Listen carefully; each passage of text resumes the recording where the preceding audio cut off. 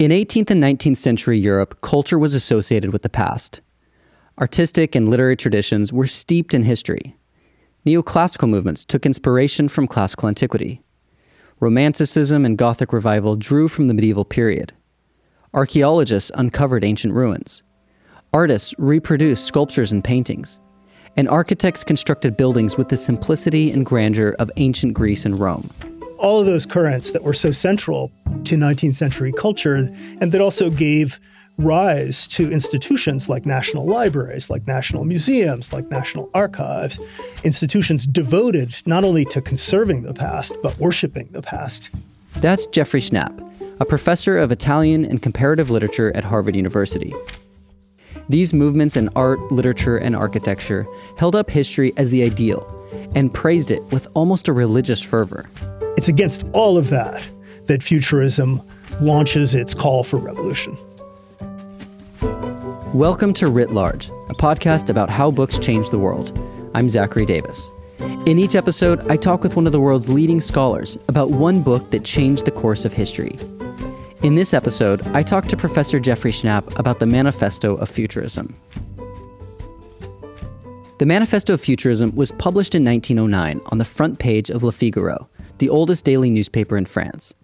Its author was Filippo Tommaso Marinetti, a 33-year-old Italian writer who was born in Alexandria, Egypt in 1876 and was educated in Egypt and France. With his Manifesto of Futurism, Marinetti launched a new artistic movement that opposed what he called pastism, the worship of the past. Futurism wants to wipe the slate clean. And to wipe the slate clean, it needed to create a kind of sensational effect. And that sensational effect required a media platform that would have the level of energy associated with it and closeness to the immediate moment of reading of the manifesto. The newspaper was the perfect medium. It operated less like the books of the past and more like the social media networks of today. It's important to remember that daily newspapers were the closest thing to a live medium in 1909. This is before radio becomes a mass medium, long before television, of course. The front pages of the important dailies really were about as close as you could get to real-time coverage. And therefore, the newspaper is not just an accidental feature of the manifesto. It's the very place, the theater within which the manifesto form is born in its contemporary form. Manifestos had historically been associated with religious movements, and especially divisions in mainstream religions. But typically they were forms of polite argument. The topics evolved over time, from mostly religious manifestos to literary manifestos that argued for certain artistic philosophies. But the polite model of argument largely continued. The Futurist Manifesto completely transforms that rhetoric. It is a kind of argument with a hammer, but the hammer is not just the violence of the tone, the violence of the propositions, the emphasis on provocation, but also the use of media as a key vector, the media itself as integrated into the language of provocation. Marinetti harnessed the language of advertisements and machinery, and with them built a new form of writing. It's a text that really establishes the manifesto as the dominant form that argument will take over the course of the subsequent century. Manifestos from the Futurist Manifesto in 1909 to the present really become the common currency of radical argument for the century. The Manifesto of Futurism outlines 11 principles. Point 1. We intend to sing the love of danger, the habit of energy and fearlessness. 2. Courage, audacity, and revolt will be the essential elements of our poetry. 3. Up to now, literature has exalted a pensive immobility, ecstasy, and sleep. We intend to exalt aggressive action, a feverish insomnia, a racer's stride, the mortal leap, the punch, and the slap. 4. We affirm that the world's magnificence has been enriched by a new beauty. Much of the thrust of the manifesto is an effort to attack and propose the dismantling of institutions associated with memory, with the past, with the worship of the past. What's striking is the Renaissance could be seen as a moment in which the obeisance to the past is ruptured to some degree. But the way you're describing all the subsequent artistic movements, cultural movements that we're aware of, most of them were some kind of revival or renegotiation with a previous form, an acknowledgement that, well, the masters, we can imitate and maybe do something new variation. Marinetti seems interested in something radically different, and that seems to be partly why he says, an automobile is more beautiful than the victory at Samothrace, that there's new creations that have almost a kind of enchanted quality to them that we can celebrate as our own. Indeed.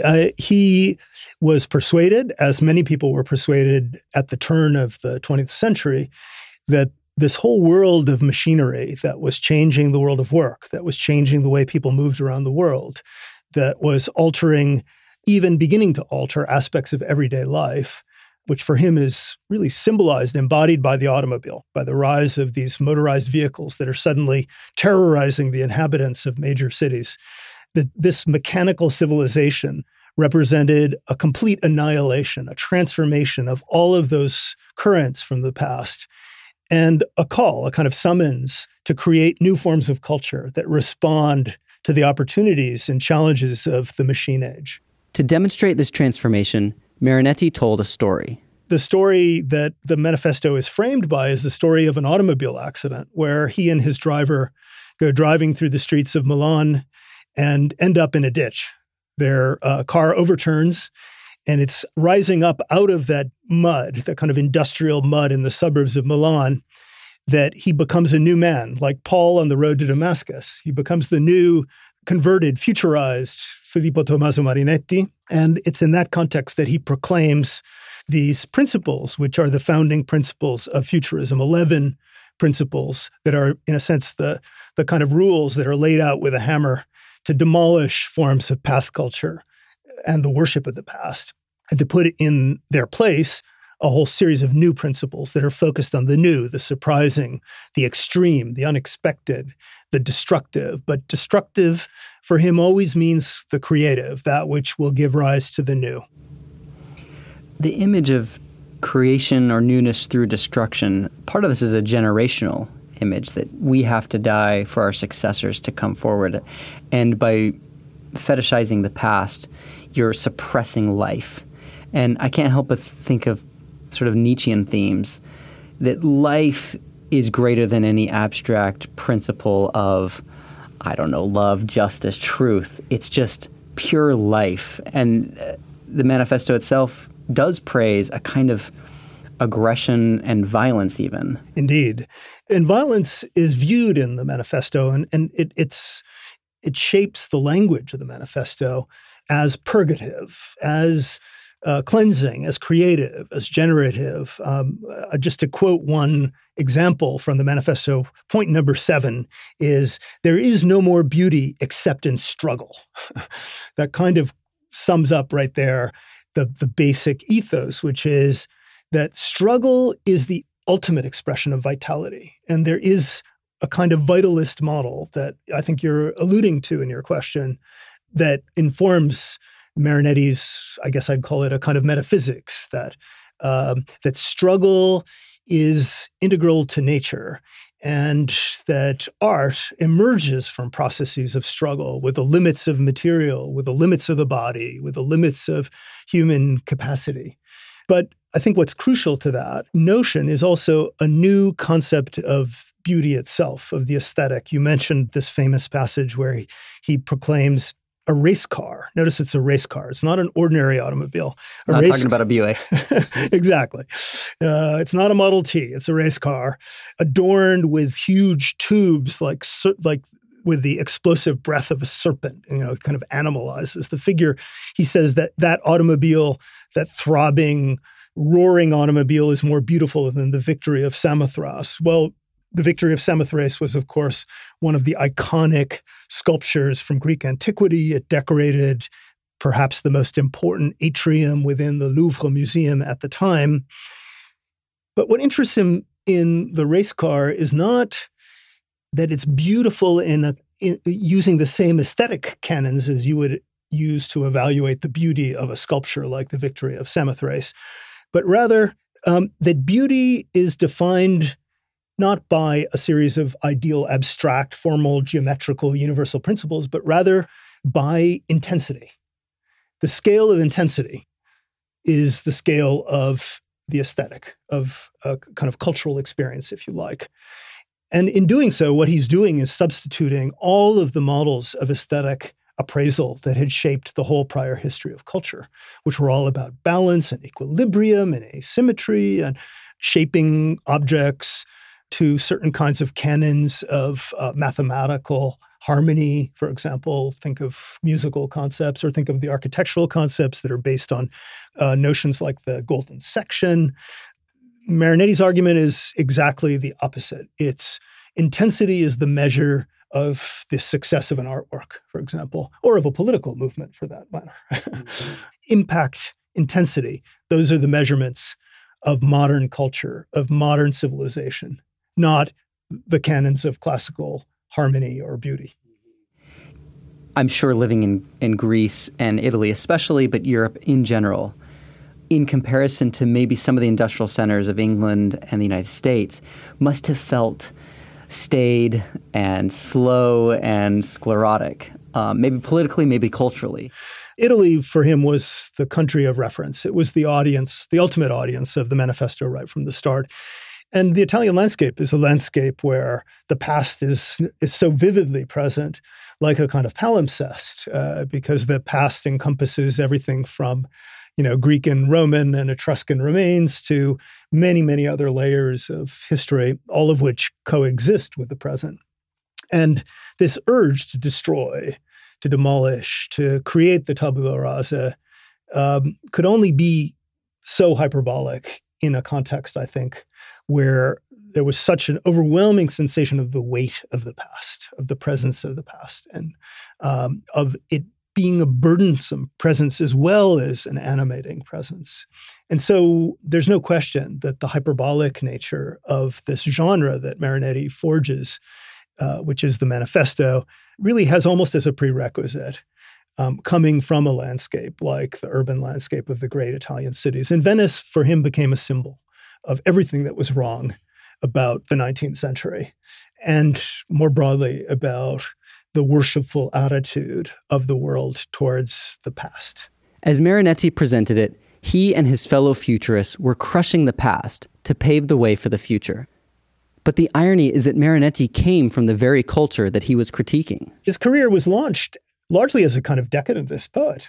He had very close connections to the circle of late symbolist poets that he denounces, actually, in several subsequent futurist literary manifestos. And out of that experience, futurism really was born as a kind of revolt from within, you might say. I think what's at the core of his poetic career is this transition from late symbolism, which is a kind of expression of a sort of late romanticism, you might say, to a poetry that aspires to become the poetry of the age of industry, a poetry of the machine age, and to find ways not only to bring poetry into the streets, so to speak, but also to change the nature of language, the range of expressivity that is available to poetry and to all art forms, by literally contaminating them with other forms, the sounds of motors, to bring noise into poetry, to use typography to disrupt the harmony of the page, that harmony that took centuries of work from Gutenberg to the industrialization of printing in the 19th century, to blow all of that up in the name of creating new forms of expression that would be adequate to the nature of the machine age, which is an age where not only are human beings constantly engaged in interacting with machines, where the life of machines is part of the life of society, but also where machines have agency. Machines are actors, and machine language becomes part of the language of poetry itself as a way of expanding its contours. So it's that contamination of realms in the name of breaking with old molds and bringing all forms of human expression into the present and thereby into the future that represents the core ambition and a real break with where he came from as a poet. The manifesto embraced a different, not traditionally poetic form of publishing, the newspaper. What he saw in the media sphere of 1909 was that a new kind of set of forces were being placed together. One, the newspaper is already a multi-channel kind of platform. You have multiple stories, multiple typefaces. You have the beginnings of visual and verbal intermixing. You have the beginnings of photography being intersecting narrative, storytelling, journalistic accounts, and also, especially important, the use of telegraphy to relay stories across the world in real time, and therefore networks that are enabling the newspaper front page to be increasingly a place where stuff that is happening now or that was just emerging or just happening is all co-present at the same time. That's the laboratory that Futurism is trying to create a new culture within. And it's the laboratory within which 20th century and 21st century culture continues to be created. But to get there, culture, as well as forms of persuasion, had to change their style. And the founding manifesto of Futurism, it enacts that shift in style. There's lots of parts of it that belong to the past, but at the core of it, what's kept it alive, what's made it one of those really important seminal documents is the way it codified a new style of communication and of argument. How did this text change media practices in ways that are still with us? What are the patterns that are recognizable? A couple of things come to mind right away. This is a text woven out of slogans. It is designed not to be read the way you would read a conventional scientific or scholarly article or a long form of argumentation, but rather to be read as a construction made out of snippets. Therefore, it doesn't make arguments the way that a conventional scientific or scholarly argument would be made, with logical steps leading in a kind of smooth progression to some kind of culminating hypothesis. On the contrary, it proclaims. It violates the rules of evidence. It makes counterfactual assertions. It deliberately engages in polemic for polemic's sake. I would cite as an example of that one of its most famous passages, one of the passages that really stirred up readers, both in France and throughout the world, because the manifesto was immediately translated into about 25 languages within 2 years of its initial publication, which was proposal number 10, which reads as follows: "We demand the destruction of museums, libraries, academies of all kinds, and will combat moralism, feminism, and each cowardly form of opportunism and utilitarianism." That's a mouthful of a list. You notice, not only are we going to destroy 3 of the great defining institutions of the 19th century, these national institutions that gathered books, artworks, and historical records, but also we're going to combat what he calls moralism, what he calls feminism, and all forms of cowardly opportunism and utilitarianism. It's not a cohesive proposal. And most of the proposals are similarly interestingly cobbled together to get the maximum reaction on the part of the audience, but not to make an argument in a kind of logical sense. They deliberately create a different logic, which is more that of advertising, I would say. Very concise, compact forms of communication. The logo. Just do it. Just do it. Exactly. What does that mean? It means everything and nothing. The swoosh, same. It's that compression of communication and the transportability of the short forms across platforms, across conversations, across domains, that makes this a very, very powerful communication strategy. Is Marinetti, do you think, either accommodating himself to the belief that we're driven more by the passions and by the heart than by the brain? Or does he want to live in a world in which we do? And so he tailors his rhetoric to match that kind of, media or rhetorical culture? He, like many critics of the society of this period, had a deep aversion to what was referred to then as positivism, to the models of science, kind of responsible social beliefs. And the revolution futurism is launching, and that the ism stands for, is really a revolt against those forms. So intensifying embodiment, getting close to the gut, away from the brain, away from contemplative models into active, hyperactive even models of being, for him is really essential to the transformation of society and culture that he's trying to enact in the arts. Initially, it's the focus of futurism is sharply on the arts. Gradually, it expands out to all domains of contemporary life.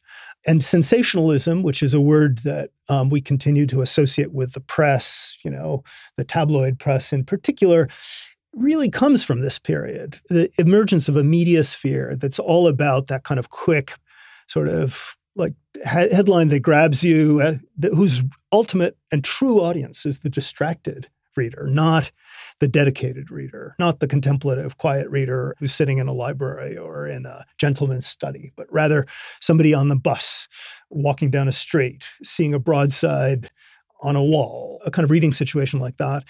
That's the world that these new forms that futurism wants to incubate and promote in the world of poetry, in the world of the arts, in the world of performance, in the world of architecture, and eventually in all kinds of other domains of everyday life. And they are closely associated with getting away from a kind of cerebralist culture, which was felt to be somehow deeply implicated in the decline of culture and civilization in the second half of the 19th century.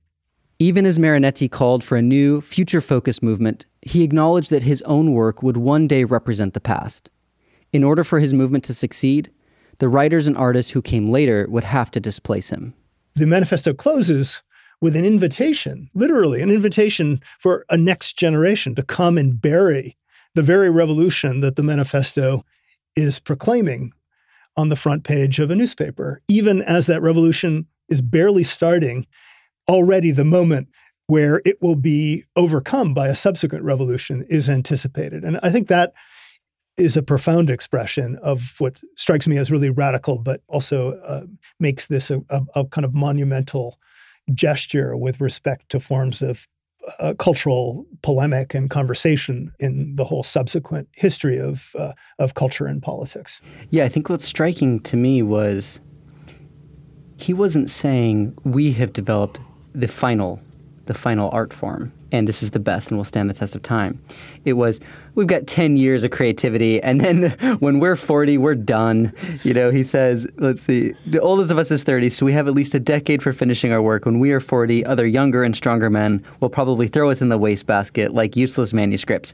We want it to happen. I mean, that's amazing, and it's, I think because of that, consistent with a kind of generative cycle of destruction and rebirth, which is kind of extraordinary. And I couldn't help but feel in this a really, I think probably a unique orientation away from respect and veneration for elders and their wisdom towards youth and their creativity. I mean, this is, to me, this document fits in San Francisco rather well. And I wonder, could you contextualize this or place this in conversation with, like, when did youth culture start to acquire some of these qualities that are still with us today? I mean, ageism is really devastating for many people in the country. And he's saying, well, that's how it should be. We should be thrown away into the garbage. Indeed. I think it's really in the context of these kinds of revolts, of which futurism is just one, but it's a significant one. Also in the context of other radical political movements of the same era, the anarchist movement, parts of the socialist movement as well, were very focused on creating a new kind of type of humanity. The idea of a new human subject, a new citizen, a new political subject, is integral to many of the revolutionary doctrines that define the history of the 20th century. And futurism is aligned with those trends. And precisely the rhetoric you were alluding to, this rhetoric of change for change's sake, of constant transformation, of one wave displacing the next, places the focus of the action of history on the stage of history on youth. Marinetti's legacy lives on, both through the Futurist movement and the Manifesto form. The movement continued until 1944, really until his death, and has continued to have a huge impact on the different cultural, political avant-garde movements of the post-World War II period to the present. There are manifestos written pretty much for every single cultural and political movement you can think of from this time to the present, including cybernetic manifestos. I myself have written several manifestos and different read your manifesto. kinds of activities I've been involved in. It just became a genre that is a cross between theoretical and philosophical and critical argument and advertising and pamphleting. It's a tool that's just part of the core toolkit of modern culture. The Manifesto of Futurism channeled the power and imagery of machinery, destruction, and progress to shift the creative focus from classical antiquity to the innovations of the day. But the text also helped create a broader change in how we think, write, and speak today. In some ways, we're all futurists now.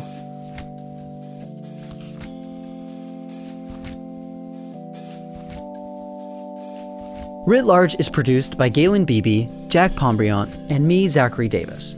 We get help from Liza French. Our theme song is by Ian Koss, and our branding is by Dan Pecci. We're a member of LitHub Radio. Writ Large is a Lyceum original production.